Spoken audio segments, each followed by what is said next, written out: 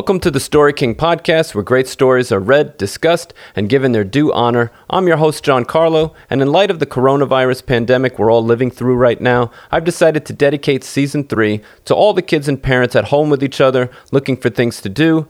Though I try to keep everything clean, language-wise, normally the show is not exclusive to children. I often put a disclaimer at the front of any show I think has content that might not be suitable for kids under 12, but you parents don't have to worry about that for Season 3. Every episode for this season will be completely appropriate for kids of any age, so I'll be posting an episode every day for at least 10 days.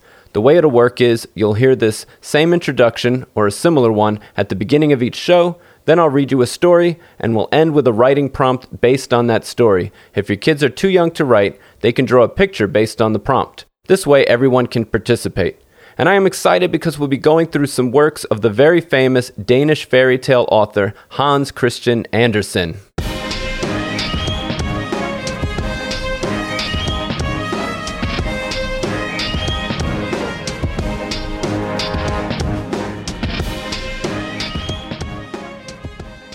So the fairy tale we're reading today is a very famous one. It's called The Ugly Duckling, and here it is.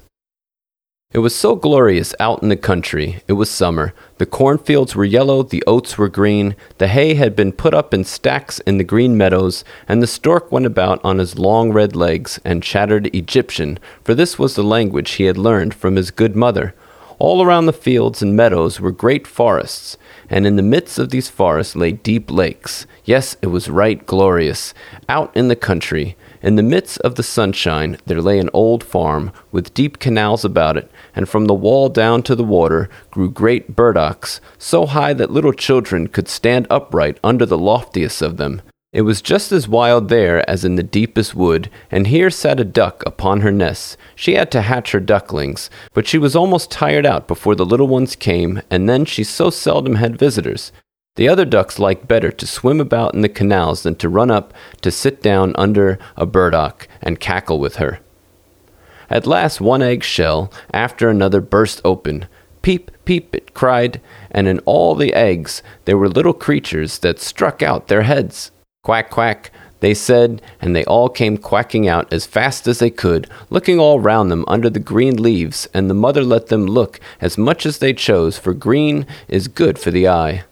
How wide the world is, said all the young ones, for they certainly had much more room now than when they were in the eggs. Do you think this is all the world? Said the mother. That stretches far across the other side of the garden, quite into the parson's field, but I have never been there yet. I hope you are all together, and she stood up. No, I have not all. The largest egg still lies there. How long is that to last? I am really tired of it, and she sat down again. Well, how goes it? Asked an old duck, who had come to pay her a visit.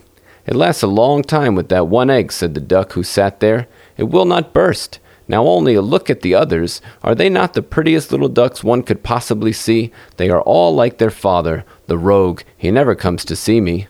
Let me see the egg which will not burst, said the old visitor. You may be sure it is a turkey's egg. I once was cheated in that way, and had much anxiety and trouble with the young ones, for they are afraid of the water. Must I say it to you? I could not get them to venture in. I quacked and I clacked, but it was no use. Let me see the egg. Yes, that's a turkey's egg. Let it lie there and teach the other children to swim. I think I will sit on it a little longer, said the duck. I've sat so long now that I can sit a few days more. Just as you please, said the old duck, and she went away. At last the great egg burst. Peep, peep, said the little one, and crept forth. It was very large and very ugly. The duck looked at it. It's a very large duckling, said she. None of the others look like that. Can it really be a turkey chick? Well, we shall soon find out. It must go into the water, even if I have to thrust it in myself. The next day it was bright, beautiful weather. The sun shone on all the green trees. The mother duck went down to the canal with all her family. Splash! She jumped into the water. Quack, quack, she said, and one duckling after another plunged in. The water closed over their heads, but they came up in an instant and swam capitally. Their legs went of themselves, and they were all in the water. The ugly gray duckling swam with them. No, it's not a turkey, said she. Look at how well it can use its legs, and how straight it holds itself. It is my own child. On the whole, it's quite pretty, if one looks at it rightly. Quack, quack, come with me, and I'll lead you out into the great world, and present you in the duck yard, but keep close to me, so that no one may tread on you, and take care of the cats." And so they came into the duck yard. There was a terrible riot going on in there, for two families were quarreling about an eel's head, and the cat got it after all. "See, that's how it goes in the world," said the mother duck, and she wetted her beak, for she too wanted the eel's head. "Only use your legs," she said. "See that you can bustle about, and bow your heads before the old duck yonder. She's the grandest of all here. She's of Spanish blood. That's why she's so fat. And do you see? She has a red rag around her leg. That's something particularly fine, and the greatest distinction a duck can enjoy. It signifies that one does not want to lose her, and that she's to be known by the animals and by men too. Shake yourselves. Don't turn in your toes. A well-brought-up duck turns its toes quite out, just like father and mother. So, now bend your necks and say quack." And they did so, but the other ducks round about looked at them and said quite boldly, "Look there. Now we're to have these hanging on, as if there were not enough of us already? And fie, how that duckling yonder looks! We won't stand that." And one duck flew up at it and bit it on the neck. "Let it alone," said the mother. "It does no harm to anyone." "Yes, but it's too large and peculiar," said the duck who had bitten it, "and therefore it must be put down." "Those are pretty children that the mother has there," said the old duck with the rag around her leg. "They're all pretty but that one. That was rather unlucky. I wish she could bear it over again." "That cannot be done, my lady," replied the mother duck. "It is not pretty, but it has a really good disposition, and swims as well as any other. Yes, I may even say it, swims better. I think it will grow up pretty and become smaller in time. It has lain too long in the egg, and therefore is not properly shaped." And then she pinched it in the neck and smoothed its feathers. "Moreover, it is a drake," she said, "and therefore it is not of so much consequence. I think he will be very strong. He makes his way already."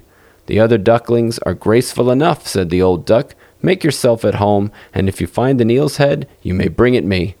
And now they were at home, but the poor duckling which had crept last out of the egg and looked so ugly was bitten and pushed and jeered, as much by the ducks as by the chickens.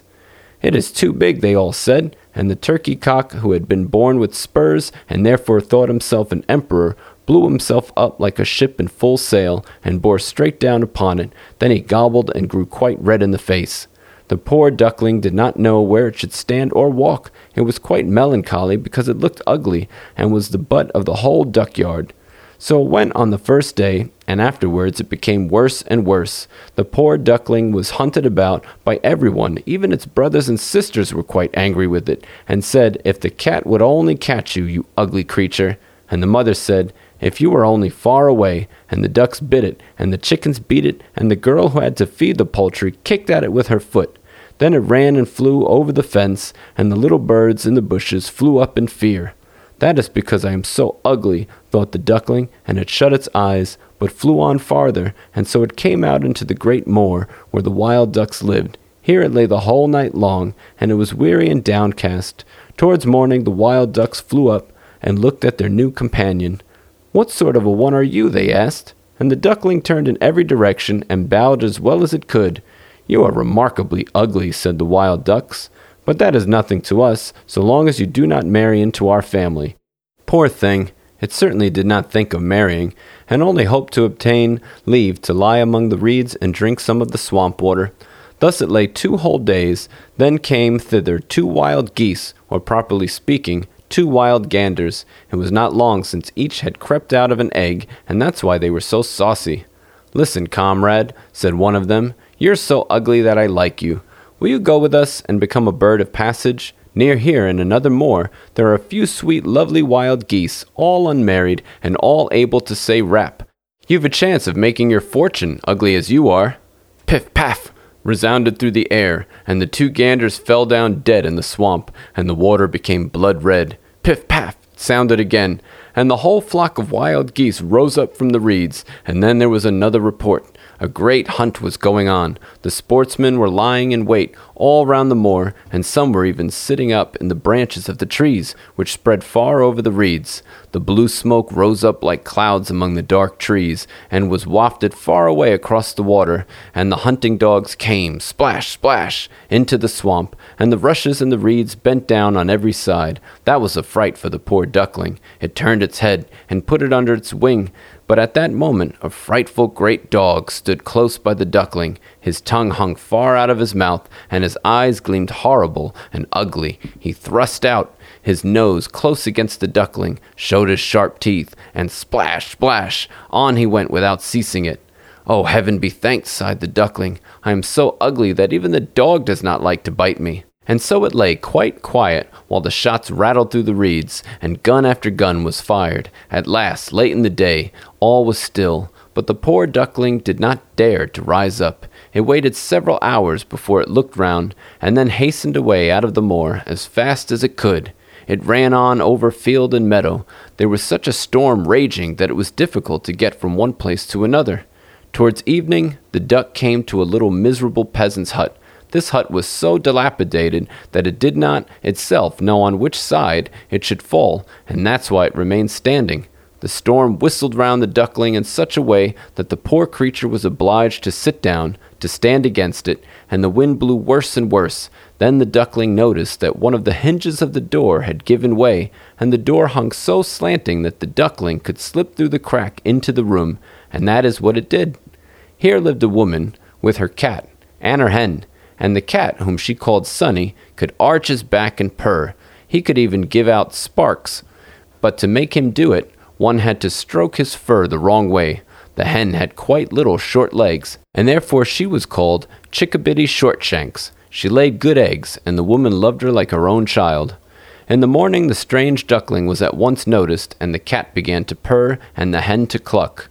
"What's this?" said the woman, and looked all around, but she could not see well, and therefore she thought the duckling was a fat duck that had strayed.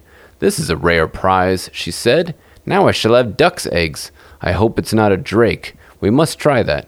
And so the duckling was admitted on trial for 3 weeks, but no eggs came, and the cat was master of the house, and the hen was the lady, and always said, "We and the world," for she thought they were half the world, and by far the better half.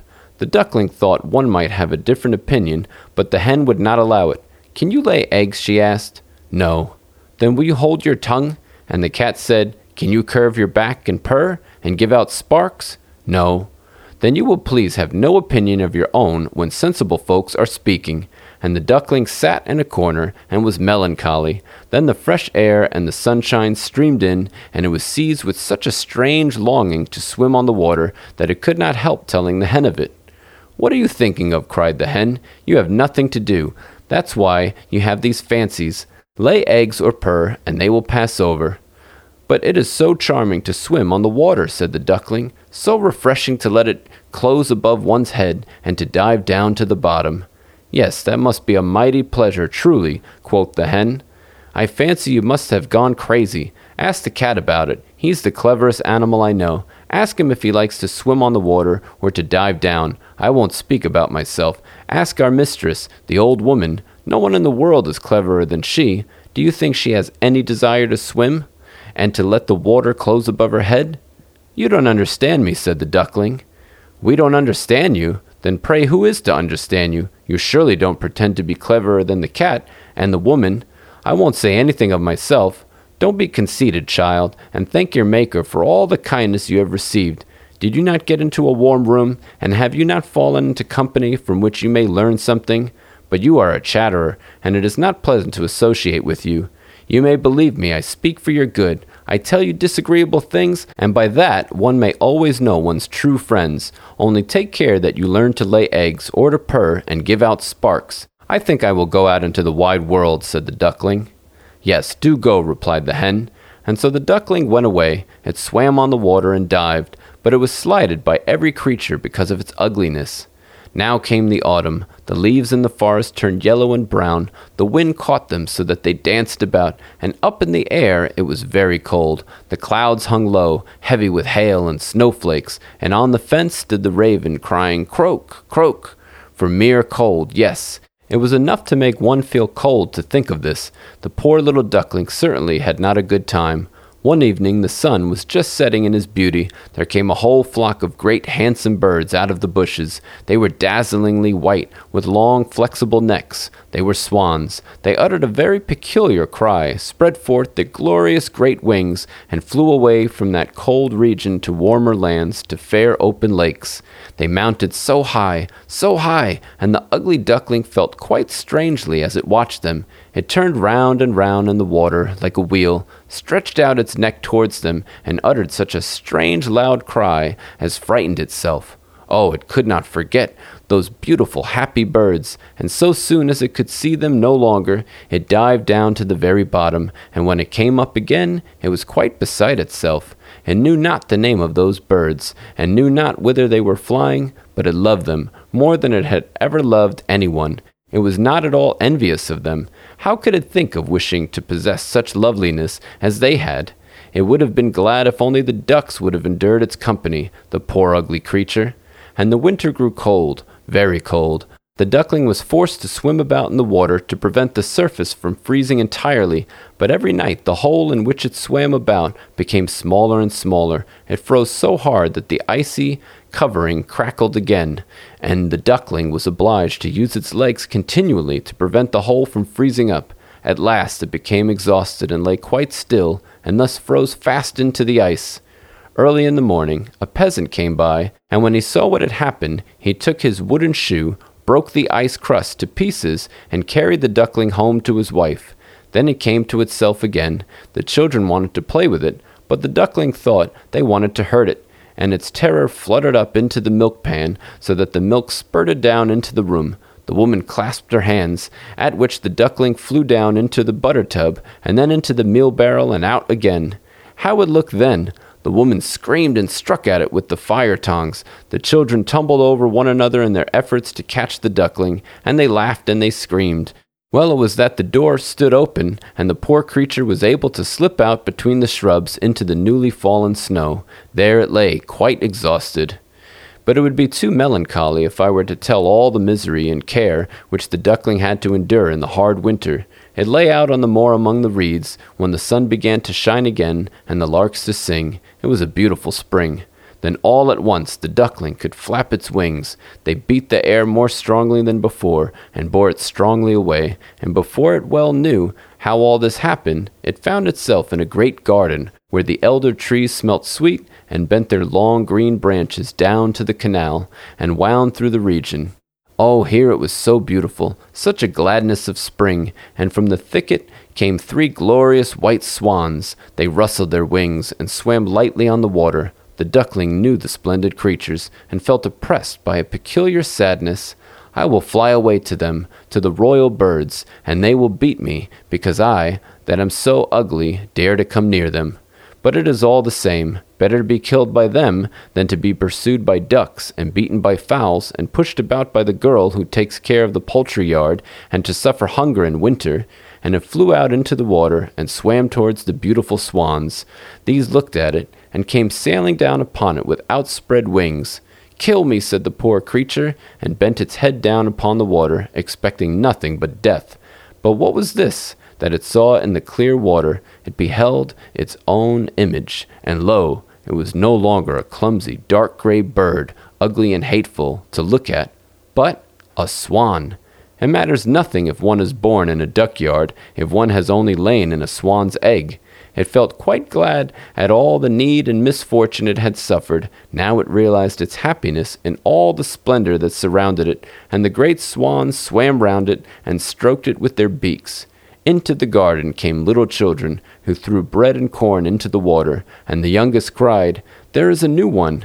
And the other children shouted joyously, "Yes, a new one has arrived!" And they clapped their hands and danced about, and ran to their father and mother, and bread and cake were thrown into the water, and they all said, "The new one is the most beautiful of all, so young and handsome!" And the old swans bowed their heads before him.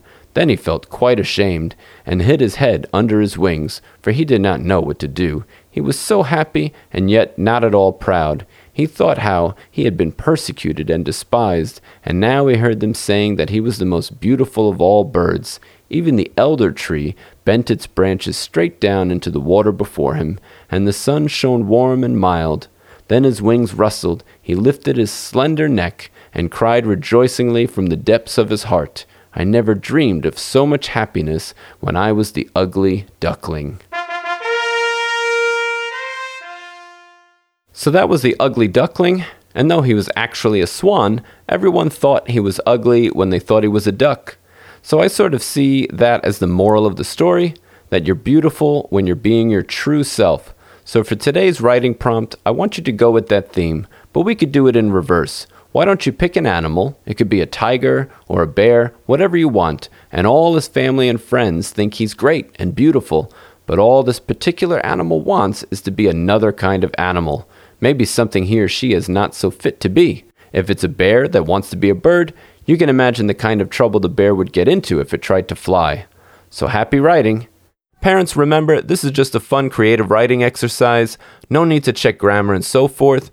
And if you have children too young to write, you can guide them with drawing a picture based off the prompt. Use your imagination. Well, I hope you enjoyed the show. If you do write a story based on the prompt and would like the chance for it to be read on the show, I'd love to check it out. You can email it to storykingpodcast@gmail.com. Just include your name and where you're from and which prompt your story is based off of. Again, that's storykingpodcast@gmail.com. You can follow us on YouTube and Twitter. Those links will be in the show notes. And please click like on our Facebook page. We're at facebook.com/StoryKingPodcast. Or you can follow us on Instagram. Our username on there is storyking.podcast. And if you'd like to be part of what we're doing with this show, please consider becoming a patron. You can choose a membership tier at www.patreon.com/TheStoryKing. The link will be in the show notes as well. Thank you for listening to the Story King podcast, where great stories are read, discussed, and given their due honor. Stay healthy and safe, and please join us tomorrow for another great story. Until then.